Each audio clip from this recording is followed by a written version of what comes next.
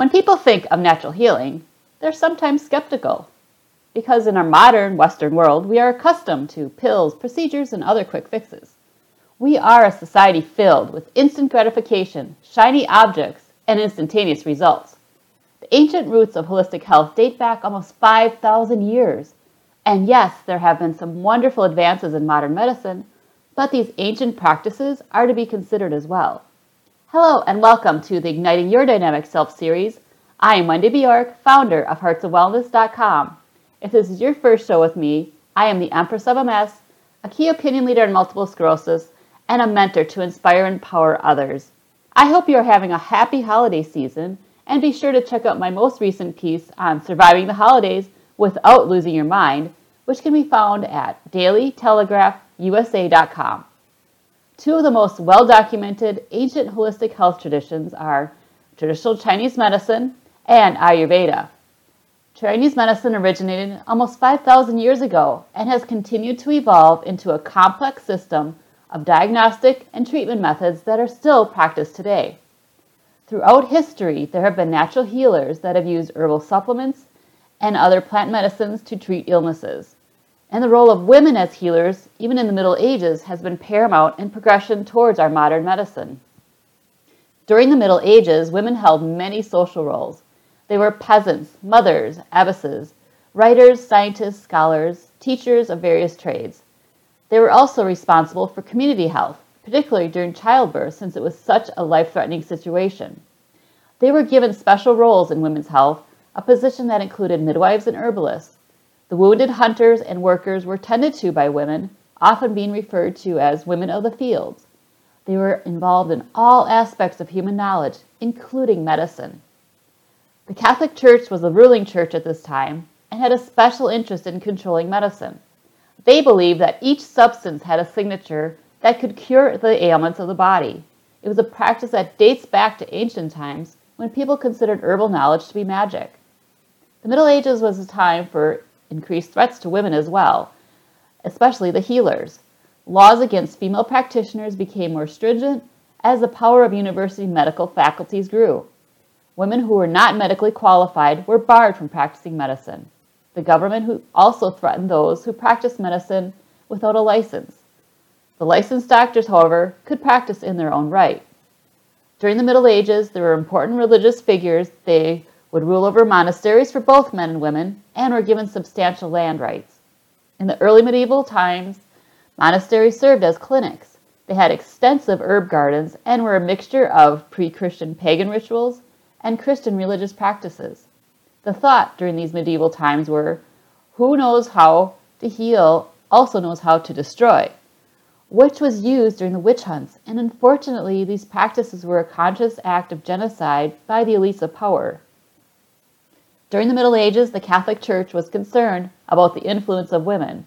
They feared the women were outside the male-dominated social order and concerning elements. Perhaps part of this reason is female healers were less tolerant of the male healers. This was a result of two parallel developments. The first involved the institutional organization of medicine, which led to prestige and respect. The second involved a witch hunt that led to the brutal persecution of women. The best evidence for the existence of female healers in the Middle Ages comes from the arts of the period. Women's contribution to the medical arts includes midwives, nurses, herbalists, and barber surgeons. These professions tended to be viewed as the minor or lesser versions of the male practitioners. The medical achievements of the period were largely preventative in nature. The official records of licensed healers reveal little evidence of the work of female practitioners. The church promoted the witch branding campaign against women healers, a practice that grew in popularity during the late 15th and early 17th centuries. This campaign was supported by clerical authorities who perceived the practitioners as a direct threat to the church's supremacy. In the case of the women healers, they were subjected to flagellation, excommunication, and even death on a rack. The medieval church disagreed that wise women were doing God's work. Churches were opening universities, professionalizing medicine to be practiced by book-learned men, so they needed to wipe out the competition. And it started off relatively innocently. government-imposed fines, and threats of imprisonment or excommunication if caught practicing medicine without a license. When that wasn't enough to scare them out of their livelihoods, the Catholic and Lutheran churches took things a step further. Between 1400 and 1700, their campaign to eradicate lay healers saw more than 100,000 women in Europe burned at the stake after they were declared to be witches. The Jacqueline Felicie trial is one example that has been covered extensively by medical historians, and I will explore her life in further detail in another article coming soon. Her trial has raised the question as to what the motives were of the male physicians who actually endorsed her practices. In particular, the most notable accomplishments were her ability to cure cases that other doctors had already given up. The Middle Ages was a time when physicians viewed non-Christians as inept charlatans. They believed that the only cure for the disease was the love of God, and this belief was part of a total treatment formula that included magic. During the Middle Ages, doctors tended to the body through purgation, observation, and other examinations. They used potions, lotions that were prepared from botanicals. In medieval hospitals, drugs were dispensed by the older, more experienced nuns. During the Middle Ages, the body was believed to have a humoral model. And we all know now that herbal supplements can be a healthy alternative to prescription drugs.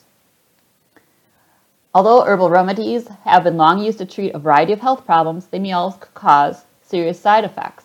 If you are thinking about using herbal products, be sure to get the best information from reputable sources. Herbal medications are not regulated by the U.S. Food and Drug Administration, and this lack of regulation can cause serious safety concerns, which is why it's important to buy from a reputable source. This can include pharmacists, health food stores, and directly from the manufacturer. These sources can verify the quality of the ingredients, the absence of pesticides, and heavy metals, as well as what your dose should be because some herbs can be toxic when taken in high doses. Herbal medicines are not recommended for people with certain health conditions, and you should always check with your physician for drug interactions. I think there's a lot of knowledge to be gleaned from our ancestors. Otherwise, maybe you and I wouldn't even be here today. Remember, if you feel like your questions aren't being answered by your providers, it's your right to seek a second opinion and additional support. And if there's any additional I can provide, feel free to visit heartsofwellness.com/you and bookmark this site because I will be back soon with more